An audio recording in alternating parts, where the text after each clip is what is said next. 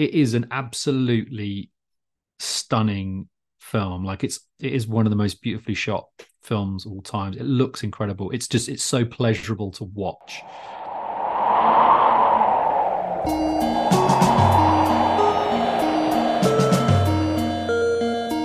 Ragazzi, qui si smonta tutto. Prima non si fa più. Quei giorni qua non ci deve essere più niente. Bisogna cominciare subito. Coraggio, al lavoro. Buttate giù. Dico bene, dottore? Sì, grazie. Arrivederci, ragazzi. Ci vediamo in un prossimo film. Lo speriamo.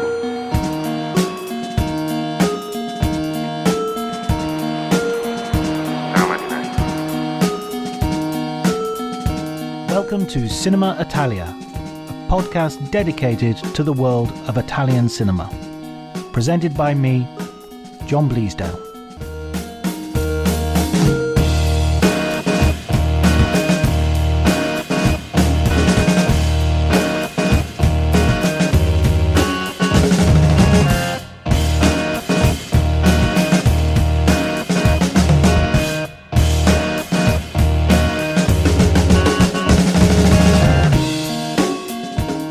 Everybody, and welcome to season 2, episode 2 of Cinema Italia. And I am here with Neil Fox, who is a podcaster and academic. You can hear his podcasting on the Cinematologists podcast with Dario Linares. And he's here to talk with me, about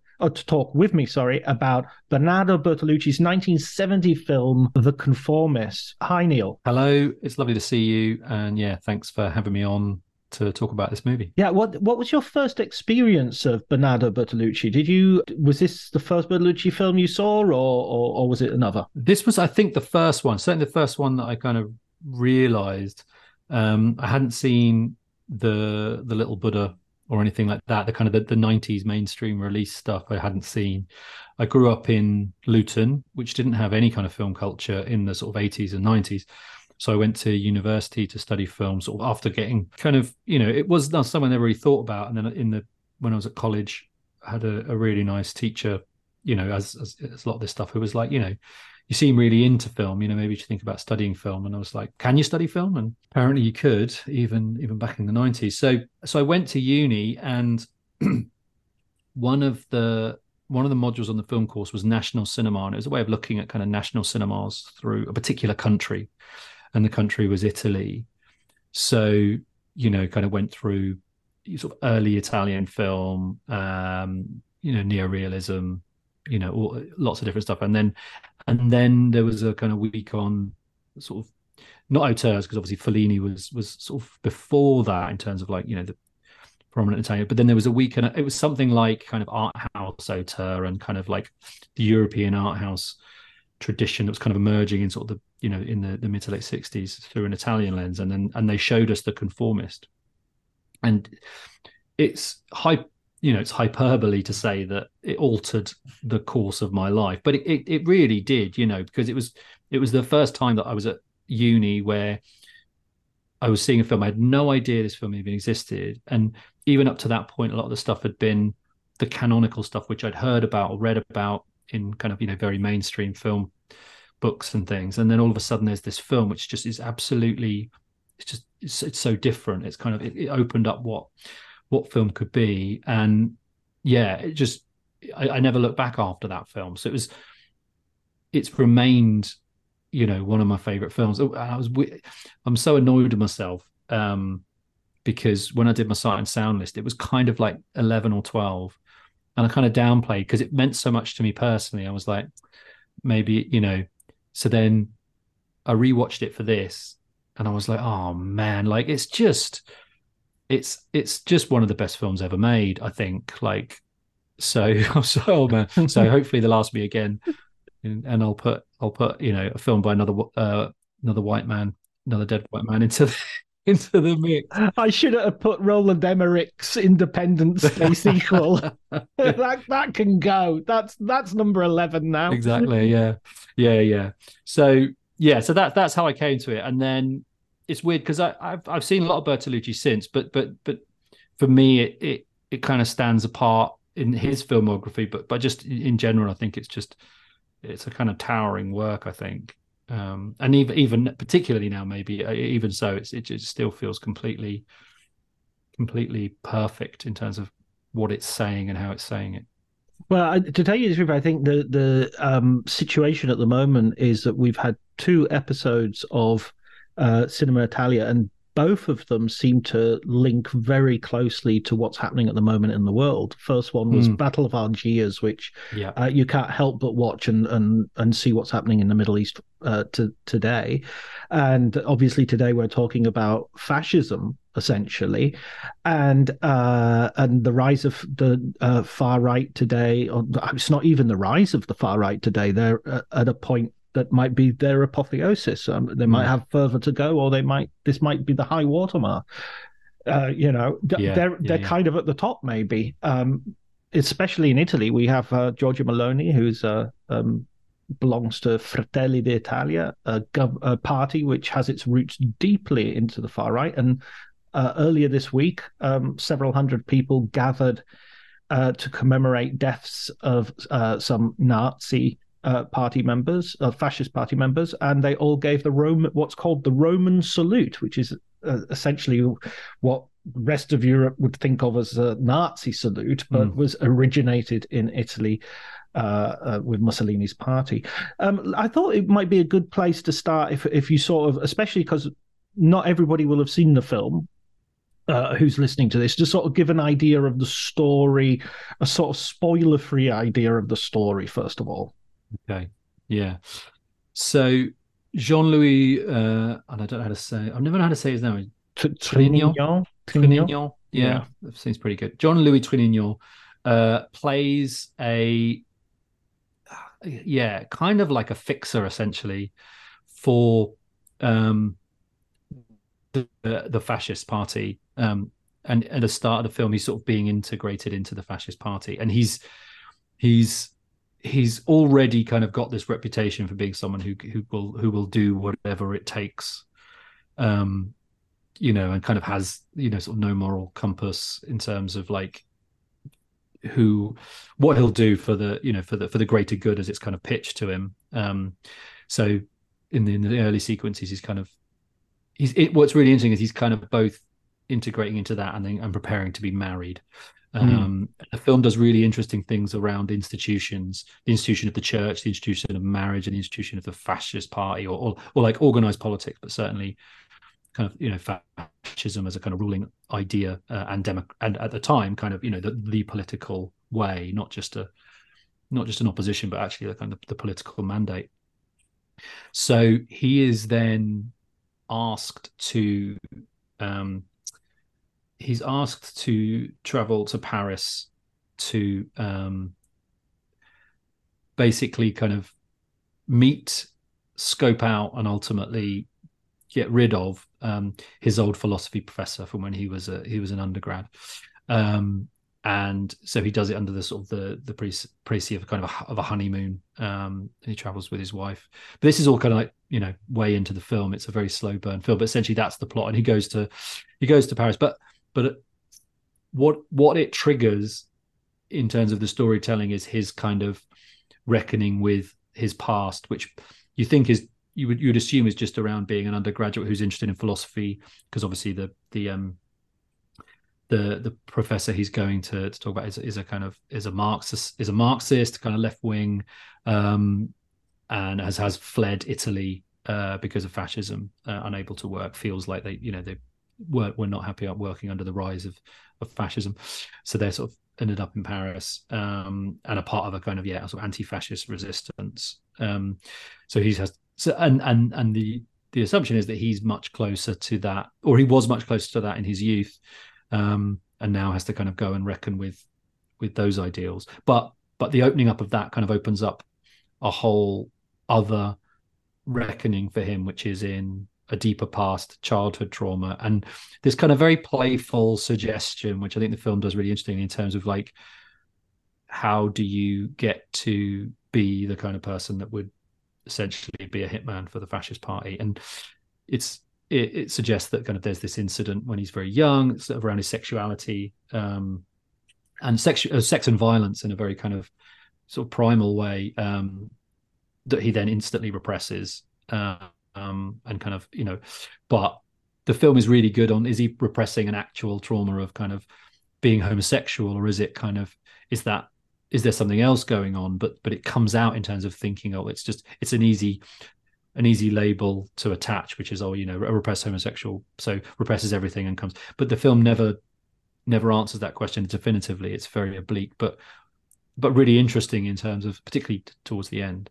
So that's kind of the plot. I won't spoil it in terms of where it heads. It heads to one of the most chilling sequences in cinema. Both literally and figuratively. Literally and figuratively, yeah, on a kind of snowy road. But yeah, it's a really complex film, but carries its complexity kind of, I think, quite lightly, in terms of, like, it's so rich in terms of the storytelling that you feel so much. And I got three pages of notes in terms of, like, what's going on, what's it about, how does it all fit together, and it's not confusing, but it's really enigmatic in a kind of really wonderful way. And yeah, Jean-Louis Trintignant is just absolutely inscrutable for the most part, like a really kind of classic stoic hitman in that kind of classic Melvillian 60s mode, just like, what is going on, in his head, kind of thing. And yeah, it's great. His like motivation for joining the fascists, or his stated motivation right at the beginning, is that he wants to be normal.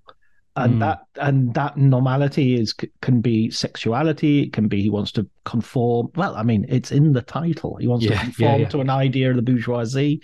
I always get the idea that he's kind of he's a rich kid who doesn't really need to work or do anything. The mother's got a large house and a servant and a chauffeur. But he's just loose in the world, and he even says he's getting married because he wants to be normal. And there's no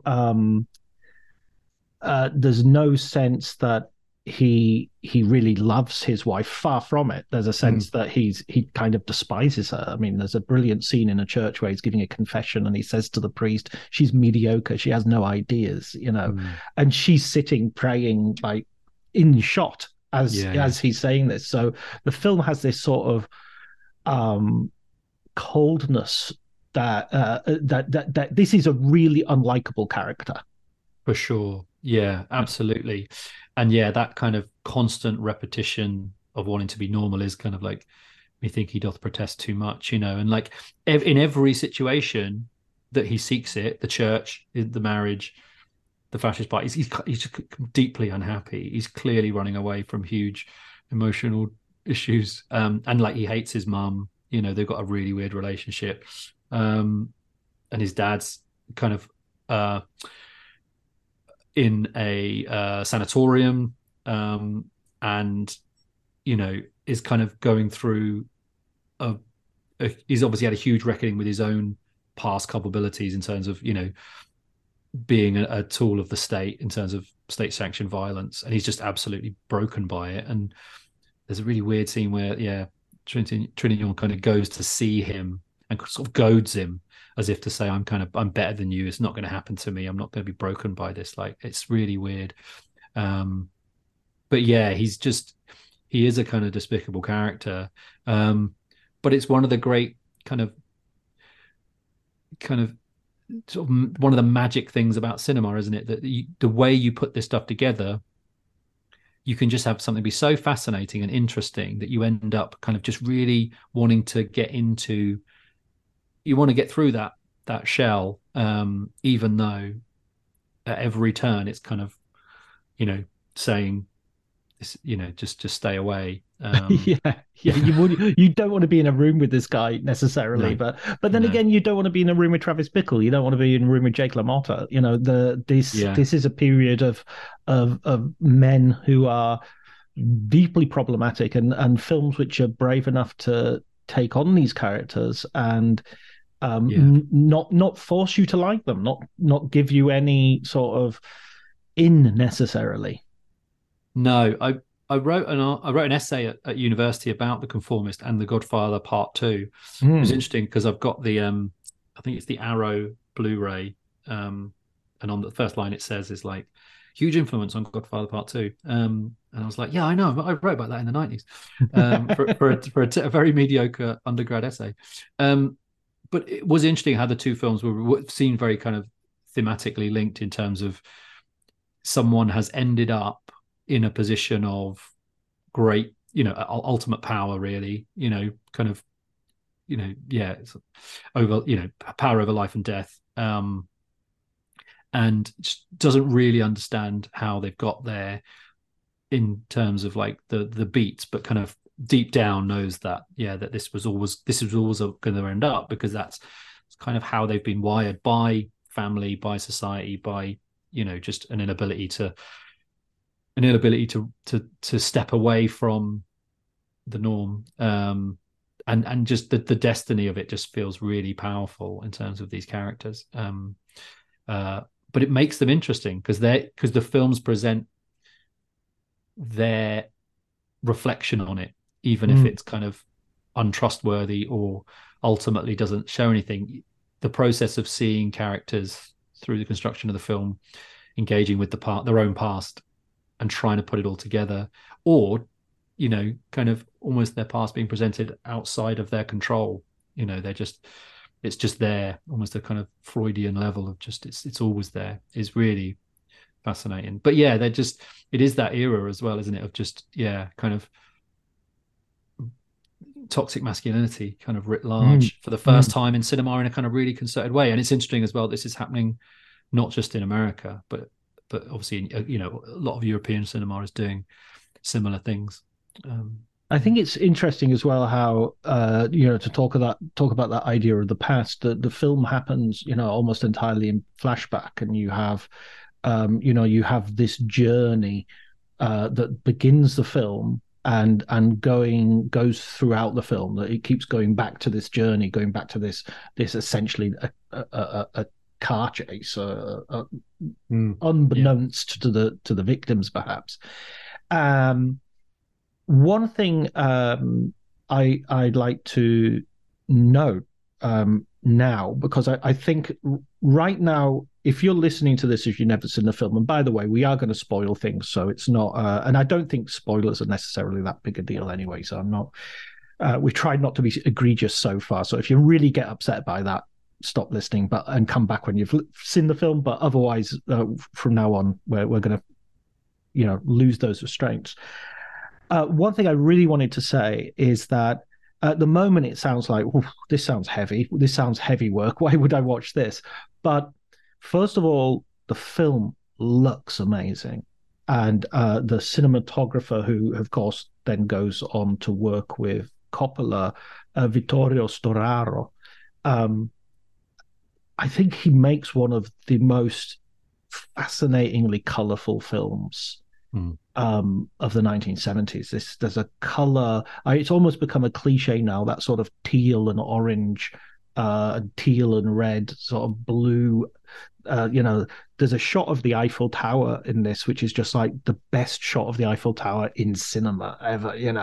It's just got that misty blue Parisian feel to it. Paris in the winter.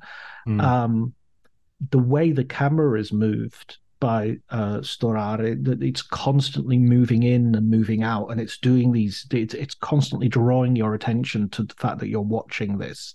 It's not a documentary. It's tracking shots, and it's very formal. And in fact, I think it's to some degree taking as its cue the fascist architecture through which Jean-Louis Trintignant, actually, to stop myself from constantly referring to him by the actor's name, Marcello, Marcello Clarici's moving through. I mean, that's one of the abiding ironies of the film as well, is that this guy wants normality in a time which is surreally abnormal. There's nothing normal about the things he wants to conform to.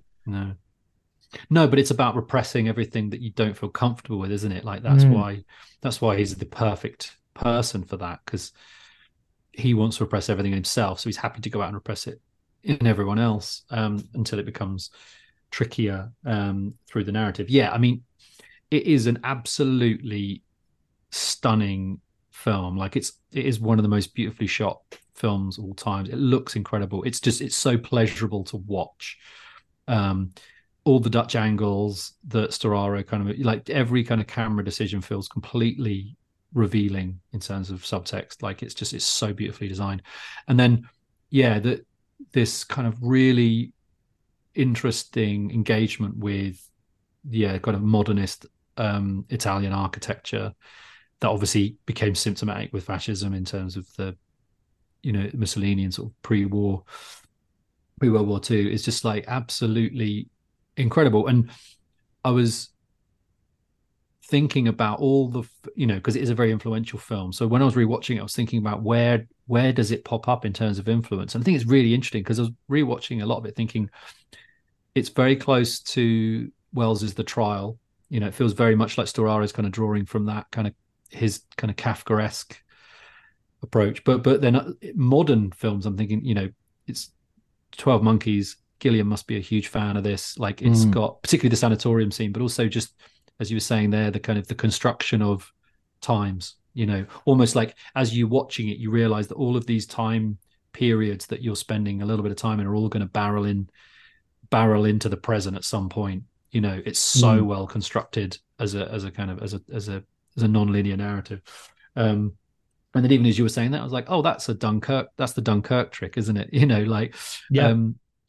But so outside of it being heavy, it has so much cinematic pleasure in it. The score's fantastic. The performances are great. And it's effortless, I think. And it's so weird to think of a film that's about so much really heavy material. It just feels like everything's just clicking. Absolutely. Yeah. And yeah, the Melville qualities I think are really interesting as well in terms of, just that kind of lone existential anti-hero at the center of it, which is, I love that stuff anyway. So I think it's a film that's always sort of tapped into that for me as well. Yeah, that like Le Samurai you're thinking of, and Alain The Delon. Samurai, Yeah. I mean, I would. I mean, the thing is, he's not that. There's a bit of me that I was when I was rewatching it, I was sort of thinking, he's not this hitman. He's this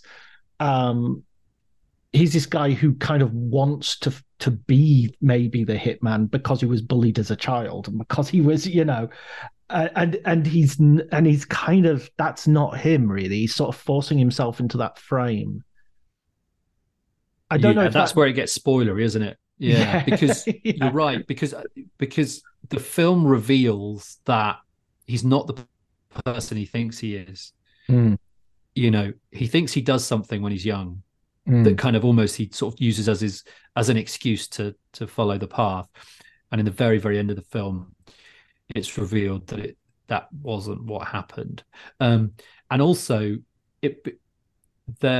what's interesting about it as the film progresses and as they get to Paris, and there's this really great character called Manganiello who's just kind of always lurking around, and you realize that the fascist party don't think that he's that person either. Yes, because they don't send him off to do the deed.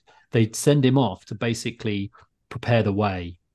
Yes, and work and basically kind of they use his weakness and his closeness to the professor as a way of setting up the thing that's going to happen, and he is absolutely impotent in the act of it, which is so interesting in terms of how the film has been built up to make you think that he's going to go and that he's going to have this crisis of conscience about whether he's going to do it or not, and ultimately the fascist party don't expect him to do it. They're fully prepared for him not to do it, and that they don't want him to do it anyway because, they'd like him to do it, but they're not reliant on it.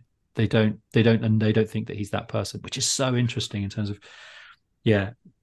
his search for something is ultimately denied there as well. And then the end is just he's just a shell. He's a husk of a person. As the kind of the world falls around him, both his own world and then the external world when sort of Mussolini is sort of ousted. I mean, I think that from the very get go, you're in this world that it has layers of mystery to it, and the sense that you're constantly discovering things, which takes the ground from under you a little bit, and it's doing it in a way which is kind of mischievous and witty. I mean, my Mm. rewatch of this, the thing I think I was most surprised about was how funny I found the film. You know, you the first time you see the character first of all in Paris, and he's sort of preparing to go out and follow his old professor with Yeah. Manganiello, who's this amazing sort of slightly apish looking man with this goatee, played by Gastone Moschin, and but then when you see him sort of in the flashback, he's like in a radio studio, and they're singing a song about the song's something about like are you really happy or something. Yeah, yeah, yeah, It's got a yeah, really on the nose yeah, lyric yeah, about what makes you happy, yeah. and the person he's talking to is this sort of old friend and this old intellectual who sort of has the similar it reminded me of La Dolce Vita with Mastroianni's sort of best friend, the novelist, who is sort of Mm. like the one he can sort of actually talk deeply about deep things. And then you kind of suddenly get surprised by realizing, oh, he's blind. This Mm. guy's blind, and he hasn't been. And am I supposed to think of that as a metaphor that the intellectual of the fascist party is this blind guy who can't, or is that too simple? Or where am I here? And I think at that point, Clarici falls asleep on a chair, and he wakes up, and someone's sitting right in front of him, and it's like, is the rest of the film a dream now or Yeah, yeah, something? There's just so many things, and when he goes and sees his mother, she's covered in puppy dogs, mm. for no apparent reason. Yeah, And he says, "Cover yourself up. You're always naked in front of me." And it's every little thing is they call the chauffeur Trees because that's what yeah. his name in Japanese is, but they call it in Italian. They're like, Alberi, Alberi, trees, trees. And it's just like, there's just surrealness, Mm. and he gets the Maniello to sort of beat up and get rid of the chauffeur, who's also Yeah, his mother's lover. And when the mum comes out looking for him, he sort of kicks he's like, oh, where could he possibly be? And he sees the guy's hat on the ground and kicks it under the car to get rid of it. I mean, it's got elements of like very broad comedy. And yeah, then you'll get this shot of like the camera chasing the leaves up the drive, and you'll just think that's one of the best shots I've ever seen. yeah, That's so luscious. And yeah, and there's this tension between this guy who's living this kind of empty, spiritually empty existence where he's trying to shrink his own life so it will fit in a hole that even the people who are fascists don't really believe mm. in the context of this gorgeously realized world around him Yeah, that he seems to be, bafflingly indifferent to. yeah. And then he has that really interesting relationship with the wife of the professor when he gets to Paris, and it's a really messy and complicated sort of tryst that they have. There's a kind of the classic, attraction and repel, being attracted and repelled in the same instance on both sides, like, and it's a really messy thing, and it just seems impossible, even though there's a kind of clear attraction for them to make it work, which is kind of very telling. Yeah, it's really funny and playful in parts. There's the scene in there where they have the blind group that his friend is part of throw a kind of weird bachelor party for him, for Marcello, and it's just the worst party ever. So And why have a buffet? I mean, I know it's just it's like, hilarious. have we got other biscuits here? It's like, And one of the blind patrons just sings really kind of gaudily, which he obviously does a lot because another blind patron just gets really annoyed and they try and have this fist fight in the middle of it is really funny. And yeah, it does. It kind of shifts tone without ever feeling like it doesn't know what it's doing. It's so hard to do, so hard to have those kinds of layers of tones in a piece and not make it feel kind of disjointed. But it always feels like, yeah, that the world is so richly observed that it all fits really, really well. It also has this great line, which I loved, which kind of says quite a lot. Which someone says to him, like, you seem really serious, or you seemed like really serious when you were young, kind of thing. And the professor just says, really serious people, because like, yeah, you should laugh more. You should, take it easy. You take things too seriously. And he says, I am a serious person or something. And the professor says, really serious people are never serious, which I just thought was so bang on. And again, spoke really, really loudly to the moment now, where it's just like that felt very resonant with the kind of the tenor of discourse that seems to be pervasive now, that there's either you're hiding something, or like it's not acknowledging that all of this stuff kind of coexists, and that we need levity, we need to be serious, but also like this idea that you can't have or experience joy or pleasure. And obviously that's one of the big problems with is that he's uncomfortable with his own pleasures and his own sense of joy, so he's kind of repressing it. And the film offers him all these opportunities. There's that great sequence which is also really funny, where he goes to get the information that he needs.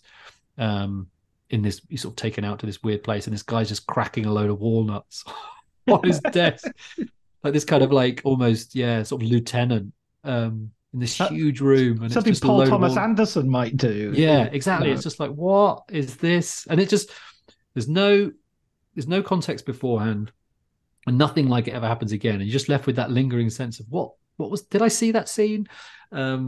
It's full of these details. And I remember, you were talking earlier about how it changes, it has all these different layers and different things, but it never feels like the film doesn't know. I mean, it's brazen in its confidence. This obviously isn't Bertolucci's first film. He's been making a whole bunch of films. In fact, he's a very famous international filmmaker by the time he is making this movie. There's a scene where Clerici is being introduced to the minister that looks like something out of a Hollywood screwball comedy, and reminds me of sort of Coen Brothers, where they're turning to him to say, "Oh, the minister's ready to. Oh, we're very excited about this," and it's like a tracking shot as it goes. So they're like turning to the camera as a camera, and they are moving towards the minister's desk, which is, of course, half a mile in the distance in terms of how these huge fascist spaces. And when he goes to these fascist palazzi, these palaces of various government ministers and things, there are just people hanging around who are, looking fascist, dressed fascistically, and but with no, as you say, no context given. It's just the absurdity of the times. Yeah. And there's no sense that there's a kind of machinery of anything. It's just like it's just a few people knocking about. And kind of. Yeah, it's that's really. I think the Coen Brothers reference is interesting, because I think I wrote down Miller's Crossing at one point. It's like a proxy, Just again, you just feel the cinematic kind of reach of it all throughout. There is, I think, in the Arrow sort of writing, sort of the essay in there, there's a note on it.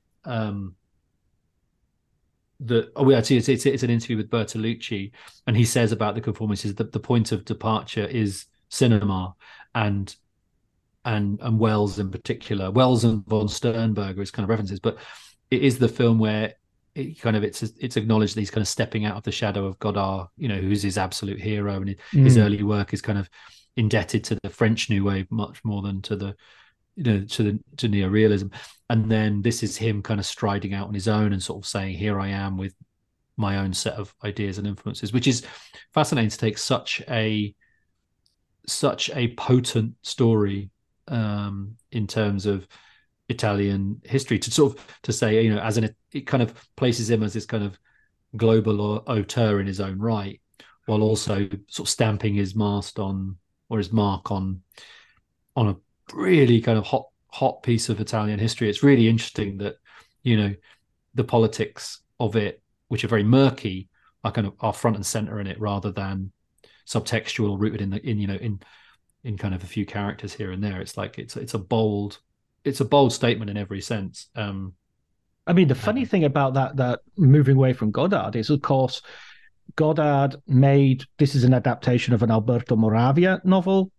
It's got music by Georges Delerue, and Godard made Le Mépris, Contempt, which is an adaptation of an Alberto Moravia novel, and had music by Georges Delerue. So was very colourful. I mean, which you know, I would. But that's by no means a counter to your point. I think sometimes you kind of the Harold Bloom, the anxiety of influence, you kill your forebears. You know, you don't kill them by running away. You kill them by getting in close and beating them on their own ground. The other point I'd like to make about the politics is it's very easy to watch this and go, 1970s cinema dealing with the war and pre-war, but this would be the equivalent today of making a film about the early 90s.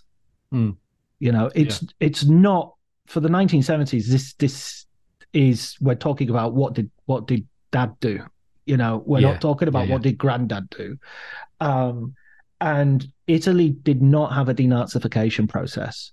90% of the police, over 90% of the police pre-fascist were still in their post-war. So there is still to some degree a partisan culture, and the old Bella Ciao and the and Bertolucci is coming from a sort of communist background and from a very privileged sort of background as well. His brother is a poet, recognized poet, very, very famous poet in his own right, and screenwriter as well. And Moravia would be someone who had lunch with the family, was a friend of the family. So this is a very cultured sort of. I think he's from Pisa originally. I'm not sure but he's one of the.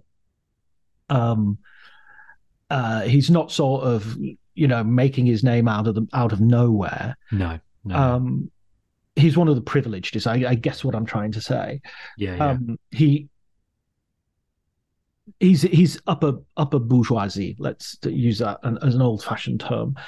But he's very, very engaged in it. Did you see 1900, his yes. Because I think that's also an interesting film, because unlike this film, I think that's to some degree much less disciplined, but also not equally fascinating, but pretty fascinating. It's a fascinating movie. I agree with that. I don't know whether he ever hit the same level of control in terms of everything just work, again, but doesn't mean it makes some really fantastic and interesting work.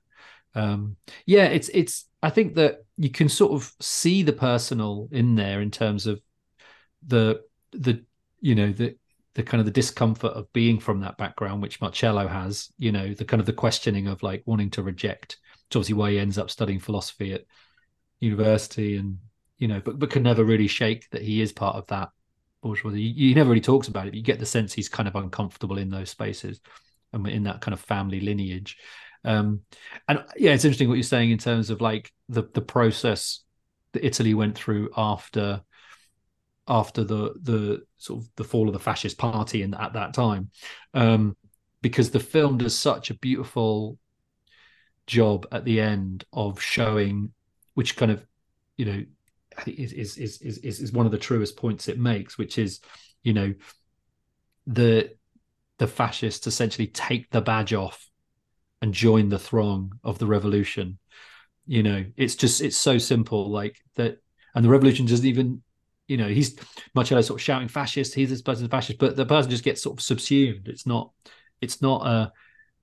and you can see how easy it is to just switch sides, and how so much of it is just kind of going along with the norm, or going along with what's ruling or what feels dominant at the time, in order for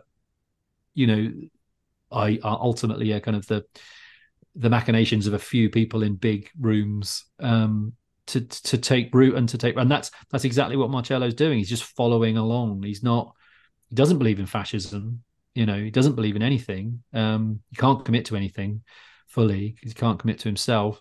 And then, like when it's over, everything just carries on, and he, I won't give away what happens to him at the very end, which is really, it's not what you expect. But his friend, the blind, is just kind of carried along, and it's like everything else, like you say, unless there was no reckoning. No. It's just we move. So of course and those people are probably not fascists in the way that we would think of fascists. They were people who, went along with the fascist doctrine and lived their life or worked in were civil servants for the fascist party. Like it's more complicated, isn't it? And the film does a good job of that. I mean, 30% of the population of Italy, or the voting population, I should say, or those who voted last election, voted for a fascist party, and that means loads of people I know did. I mean, there's no doubt about it. Loads of people I know did. I used to play football. First arrived in Italy with five-a-side, and there was a guy from Rome whose nickname was Fiamma, flames, and it comes from the idea of the torch, and and so it was because he was a fascist, and people would Paolo Di Canio, is is fairly openly a fascist, and I mean, it was slightly controversial when he came to England, but it's absolutely not controversial here. There's not a sense of his, that would kind of rule him out. And it's not the same thing as, I don't know, Gunter Grass, everybody discovering he was in the SS, kind of, that was like, okay, that now we're going to have to reassess everything. Yeah. We had famous journalists like Indro Montanelli, who was in the fascist party and was on television again when it was an anti-Berlusconi intellectual when I turned up, and it was like, hang on, wait, what? Roberto Rossellini made kind of propaganda films for the fascists, and then headed new wave neorealism as soon as the war was over, with films which were regarded as being highly critical of the fascists. So it's very, very, very, very messy. And even though I'm not asking for any sort of moral relativism, I would argue that I feel very strongly in one direction. I do, it's films like this, and it's sort of life experience that makes you sort of go, okay, it's not just, they're not monsters, they're people, they're confused, damaged people, just the same way I'm confused and damaged. Yeah, and the film is, as to go back to that thing in terms of what happens towards the end, you realize that is something that is preyed on within, but it's also preyed on within, the church, Catholicism. Like the church preys on a kind of weakness of, you can tell I'm a recovering Catholic. You and me, brother. Yeah, but it's in, that there is this sense of like, kind of exploiting weakness or exploiting vulnerability, exploiting kind of even like things like confusion, and creating a sense of what is normal, and then everything else is abnormal, and with such a power that you don't a lot of people just you don't question it. You just kind of, you get scared, you get fearful, so you just kind of tag along. But what's great about The Conformist is that it's not an easy, it's not preachy, and it's not like, it doesn't have an easy, my words are gone. Tell it's Friday evening. Solution.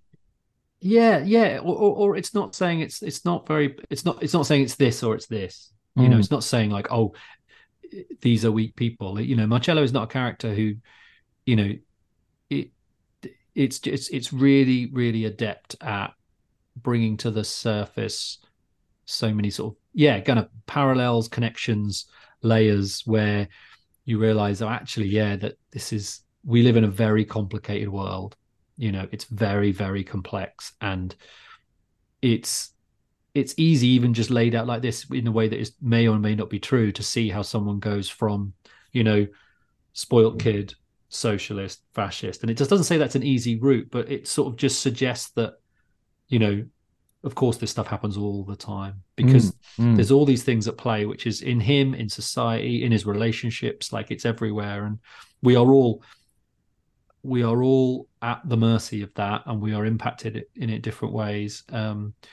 And it's not about good or bad. These are not good or bad people, like you say. They're people doing bad things, and they don't even know. And that's what's interesting about this character. He doesn't even know why he's doing it, and he's a bad character. And he seems interested, or at least kind of curious about it, but not to the point where he's actually going to do anything about it, which makes him a great movie character. There's an amazing bit where they're on the way for what is essentially a political assassination, and he's sort of the situation. And this is going to be spoilery again, so apologies for anybody who's still with us who cares about that. But what has complicated things is the professor they're supposed to be assassinating has also taken along his wife, and it's the wife who he has more of an emotional connection to, who, by the way, is played by the French actress Dominique Sander, who the same year as this came out was also the star of a film called Il Giardino dei Finzi Contini, the Garden of the Finzi Continis, which was directed by Vittorio De Sica, and which is an amazing film. If anybody fancies doing an episode on that, that's what I've watched it very recently. And she plays a kind of she just has this kind of beauty, talking about this being a beautiful film. Both her and Stefania Sandrelli, who plays the wife of Marcello, are filmed beautifully, and I think it's important to say that Bertolucci, although his reputation has taken something of a battering, perhaps with good reason recently, he's an erotic filmmaker. He knows he is interested in sex, and he is interested in how to film. And there's a scene with Sandrelli and Sander when they have this dance of the tango in a cafe in Paris, and it's so charged, and it's again just so beautiful to watch. And it's also what is about to be destroyed, what is going to be ruined and not appreciated. Look, here is life right in front of you, and you're so busy worrying about other things, and that you're missing this. But anyway, the bit that I wanted to say is that Marcello at one point stops the car and gets out and sort of walks around for a bit, and then the car's like following him, and he doesn't. And there's a suggestion that he basically continues with the murder because he can't think of a way of getting back to Paris. It's just as simple as that. What am I going to do? My shoes are wet. My feet are wet. Yeah. It's cold. Okay, I'll come with you and participate in this then. Yeah, and that's something I've never really understood, even watching it this time, because that's something that he does throughout. Like, he does it earlier on, and then in the past, like in a flashback, he's kind of being followed by his driver, which obviously has another residence, which becomes apparent. But he's kind of like walking while being the car is sort of slowing down, and it's a weird thing, and it happens sort of 2 or 3 times, and it's just like, does he feel comfortable or safe doing it? Is he kind of working stuff out? Like, it's very, very ambiguous. But again, just it looks great, because it's just so well shot. And because it kind of comes up 2 or 3 times, it feels like it's woven in really interesting ways.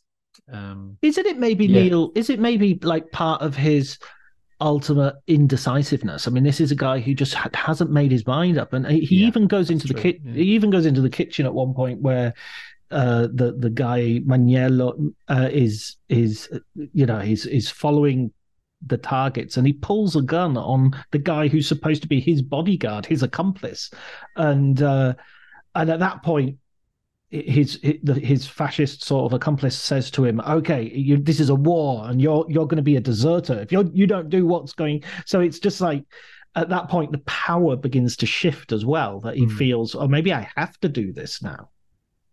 Yeah, I think that indecisiveness is a nice phrase for it. I think, yeah, because it's just, the film sort of reveals that he's never been in this position before. Whatever he's done before, this is kind of different, and he can't. There's just so much. The sort of film almost crowds him, through the flashbacks, through the past, through family, through the marriage, sort of crowds him with all this stuff which he just can't ignore. He's not on his own, and he has actively surrounded himself with all these people, and now he has to do this thing which, in every other movie you watch, is always the thing. It's always the thing that gets the lone hitman or the lone wolf is other people. Like they're fine on their own. They do 3 or 4 kills, then they meet a kid or they meet a woman, or they meet a nun, and they're like, oh, maybe there's something I need to, and it just other people just messes everything up. But you can't escape other people, and he can't escape other people, and he's got that kind of push pull of, yeah, I want to be normal, but also I don't fit in anywhere, But I mean, I think, in contrast to something like Le Samurai, or most recently David Fincher's The Killer, this sort of figure of the hitman it is kind of fascistic in and of itself, but it is a sort of fantasy figure of like, wouldn't it be great if I just could go around killing people, and I'd have a dead bird in a cage, and that'd be the only thing I'd have, or a little plant like Leon, and I put it out, and that's all. I don't have any other human connections, and it's kind of a fantasy of strength, specifically male fantasy. I mean, I know we have Nikita and we have other things, so it's sometimes turned on its head. But mainly it's that. I think this is really different.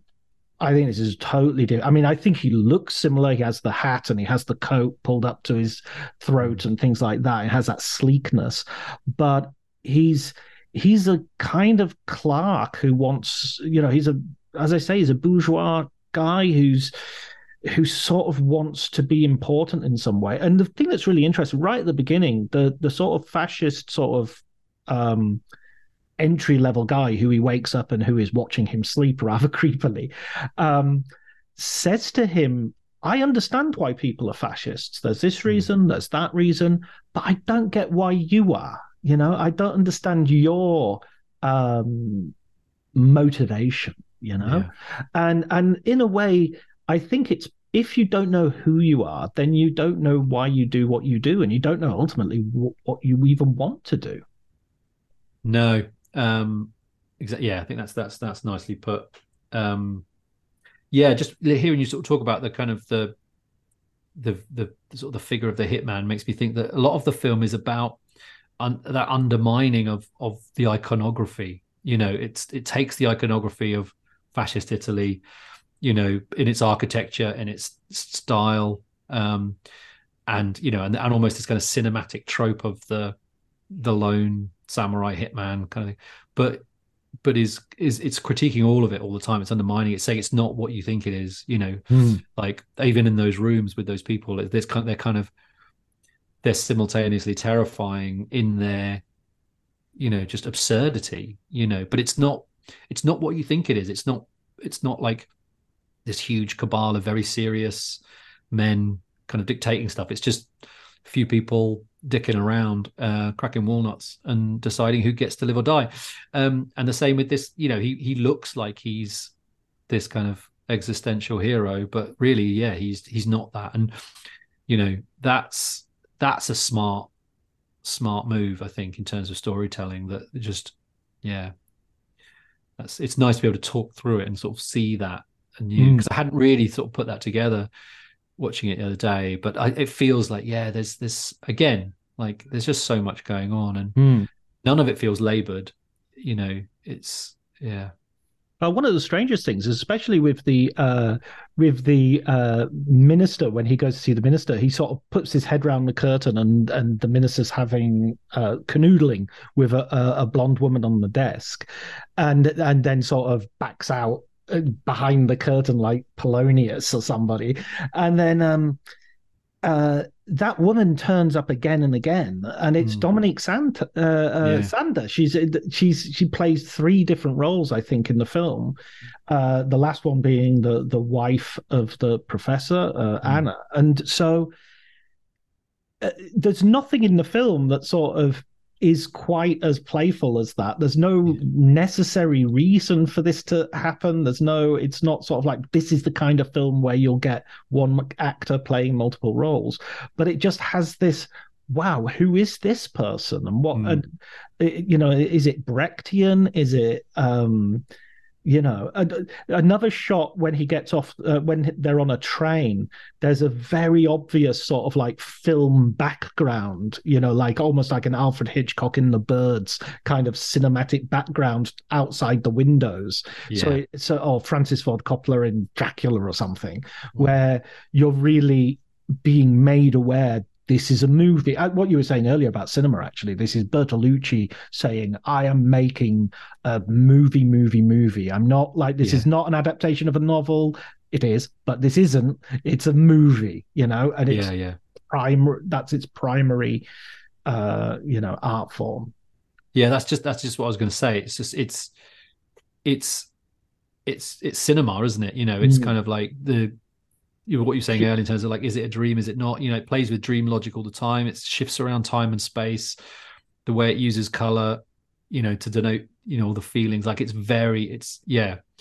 kind of abundantly cinematic, and just it makes for such a pleasurable experience. It's interesting that train sequence is the only time where it really feels warm for Marcello, in terms of like he's present in a warm environment, and it's in between. It's that kind of classic liminal space. He's not in Italy, he's not in Paris yet, he's nowhere, and there's a kind of he feels much more at ease there than anywhere else. And it is telling that it's presented like with rear projection outside the window.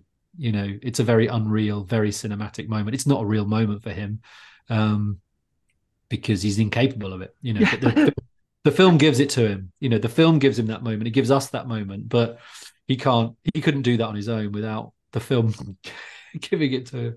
So even there's an absolutely hilarious moment where he's looking at his new wife, and he's looking at her with sort of like obvious pleasure, and then he's looking up at the luggage rack, and there's like a bit of luggage like teetering on the edge, and he's like looking at it with a smile on his face, like, oh, okay, this is going to fall on her head in a minute. This is fun, and he's just like, are you a complete sociopath? I mean, I very recently watched or rewatched Mary Harron's American Psycho, and I was thinking, this could be kind of the explanation. This is a sociopath trying to work out how to be a human being, and being utterly incapable of it. And he's trying to fit into these slots and work out who he is.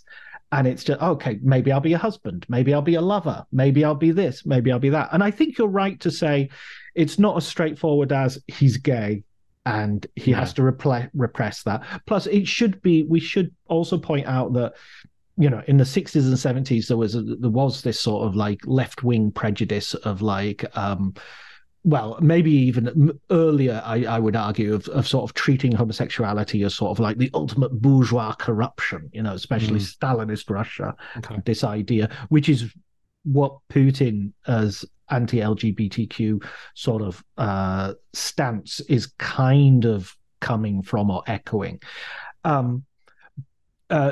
I don't think that was so much the case by the 60s and 70s. And certainly Bertolucci, one of his main friends and mentors was Pasolini. And so, and I think there is some Pasolini in this film as well. And so he's not, I think that a lot of Pasolini in here speaks to the complexity of what's going on. That it's not going to be just, oh, he's gay, he's repressing it, and that's why he's a fascist. Yeah, because it's not that simple in terms of the film storytelling. I think the Pasolini link is an interesting one because it's if you're just paying attention to that, you're not paying attention to the rest. I mean, the train sequence is a great example because what turns him on in the train is hearing his wife talk about her kind of sexual awakening, coming of age with a kind of older man when she was very young. It's a very erotically charged sequence where more of what might be, his sexuality kind of is allowed to percolate. And then later in Paris, Anna and Julia, so his wife and the professor's wife, share this incredibly intimate moment where Julia's drunk and Anna's sort of helping dress her, and Anna senses that he's outside, that Marcello's outside the door. He can't be seen, he's sort of in the shadows. Julia's oblivious, and then sort of Anna takes control in terms of this kind of sapphic moment, which feels very natural for her, and it sort of prefigures the tango scene beautifully. But there's all of this stuff which is like, what does he like? And it's not simple that he's, we never know, but it could be anything. That it's about sexuality in the round, and one of his experiences is a homosexual experience. One is this kind of voyeuristic experience of what we're kind of privy to, and one is this kind of transgressive experience of learning about his wife with another man, but when she was in her teens, kind of thing. So there's a lot of, really, like you say, he's very comfortable presenting sex in these really kind of complex and but very charged ways, like it's a very sensual movie, and it's presented seriously but not exploitatively, or and again, it woven into who is this character, and these kind of little revelations are so well told cinematically, while also being, again, very pleasurable. They're just great sequences from a filmmaking point of view. I love it after you've had this wonderful scene of the tango, it then becomes a conga line, and then and then Stefania Sandrelli, and I love her. I think her performance in this is amazing as the sort of bubbly wife who is thinks that she's marrying this sort of man of good character and good family, and she's taking a step up, and she's got this guy and she's a bit randy and keeps knocking him onto the carpet to have sex with him, and she complains in Paris, we haven't had sex since we've been in Paris. But when she's dancing with the professor, she shouts, Anna, your professor has proposed, is coming on to me, is proposing to me, and she's shouting it in the middle of this crowded cafe, and it's just like it's just this amazing moment of sort of social embarrassment and drunkenness that it's just like, oh man, stop. But at the same time, thank God there are people like you in the world, because you're cutting through this film like a knife. See, it is possible just to be out there living and drinking and dancing and having sex. You don't have to be anguished. No, I just heard Paul Schrader talking about, it was on a podcast, he was talking about this film, and he was saying he always watches this film when he's in pre-production, again, because of just like, how do you do it? How do you make a movie? Well, you watch The Conformist and it tells you how to make a movie, which was a nice idea. But he was also talking about casting and saying, that kind of age-old idea that acting is like 90% casting. And the casting of Anna is, because she could be really wet, she could be really kind of almost downtrodden. She's not overly naive. She's just charming. She's sweet and she's charming in the performance. And it just adds this layer of, you do feel for her, but you're also like, she's going to be fine. Like she doesn't feel like she needs to be protected, or she doesn't feel particularly like, kind of sad sack. It's just, and again, it's in that performance, which is so effervescent, and it just brings such a joy to the film where, they obviously the terrible match, but he's not going to impact her life necessarily, because she's just okay, and in that scene with the tango scene, she's like, I'm really drunk, and it's like, but not obnoxiously. There's a real sweetness to it. There is. She's great fun. She's a fun drunk. There's a brilliant bit where she says, "Oh, I'd love to go to the Eiffel Tower," and he goes, "Taxi!" and he just puts her in the taxi and sends her to the Eiffel Tower, and she's like, "Aren't you coming with me?" It's just like, off you go. Enjoy it. Bye. Brilliant, brilliant. Well, listen, Neil, I love talking about this film, and I think we could talk for hours. But I hopefully, if you haven't seen this film, we will have inspired you to go off and watch it straight away. If you have seen this film, hopefully we've inspired a rewatch, because I think this is definitely a movie. Every time you see it, you see multiple. There are so many layers. You can unpeel this movie, and you'll never get to the, it's like an onion. The onion is the layers. There's nothing else there. It's just going on and on and on. I wanted to ask you as final question, Neil, is if you got an Italian film maybe people are not so familiar with, or I'm not sure how familiar people are these days with The Conformist anyway, to tell you the truth. But have you got another Italian film you'd like to suggest? Oh, that's a big shout, isn't it? Yeah, yeah. I hadn't thought of that. I was not prepped. I never prep anyone. It's you could say it's a lack of organization on my part. I think I'll go for something recent. And this is just literally the first thing that popped to mind, Sure. which is Gianfranco Rossi's Fire at Sea. The documentary. Which is a documentary from 2016. And it's about Lampedusa and kind of the migrant crisis. And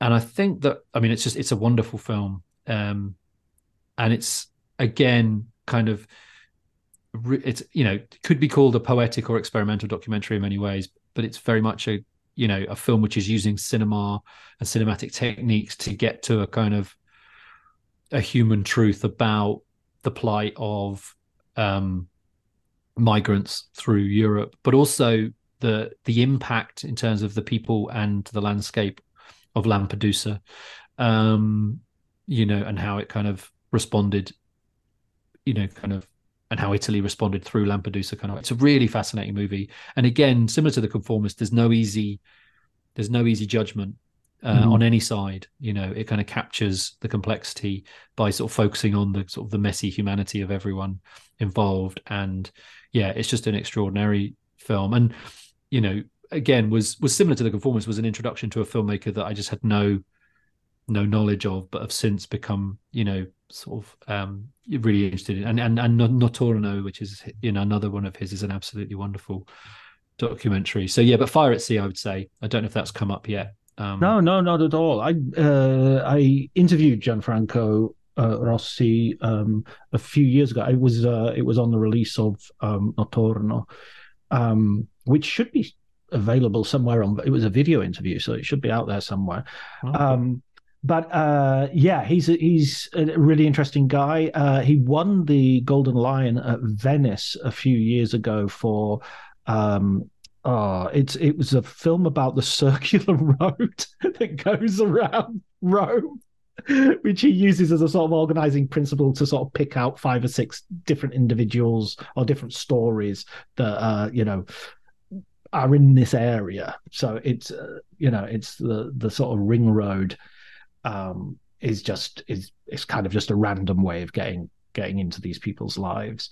But he's certainly someone who is available on streaming services, and his DVDs, I think, have been released quite widely as well.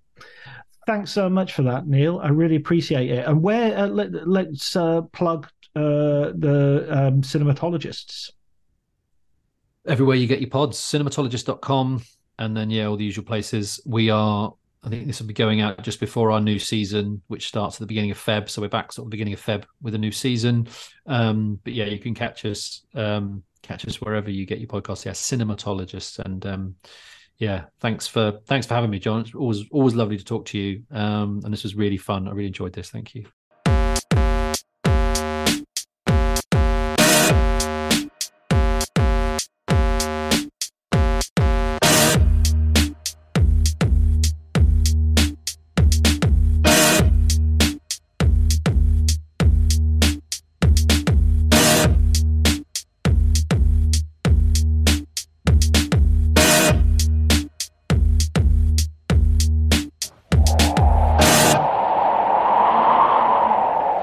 Arrivederci ragazzi. Ci vediamo in un prossimo film. Lo speriamo.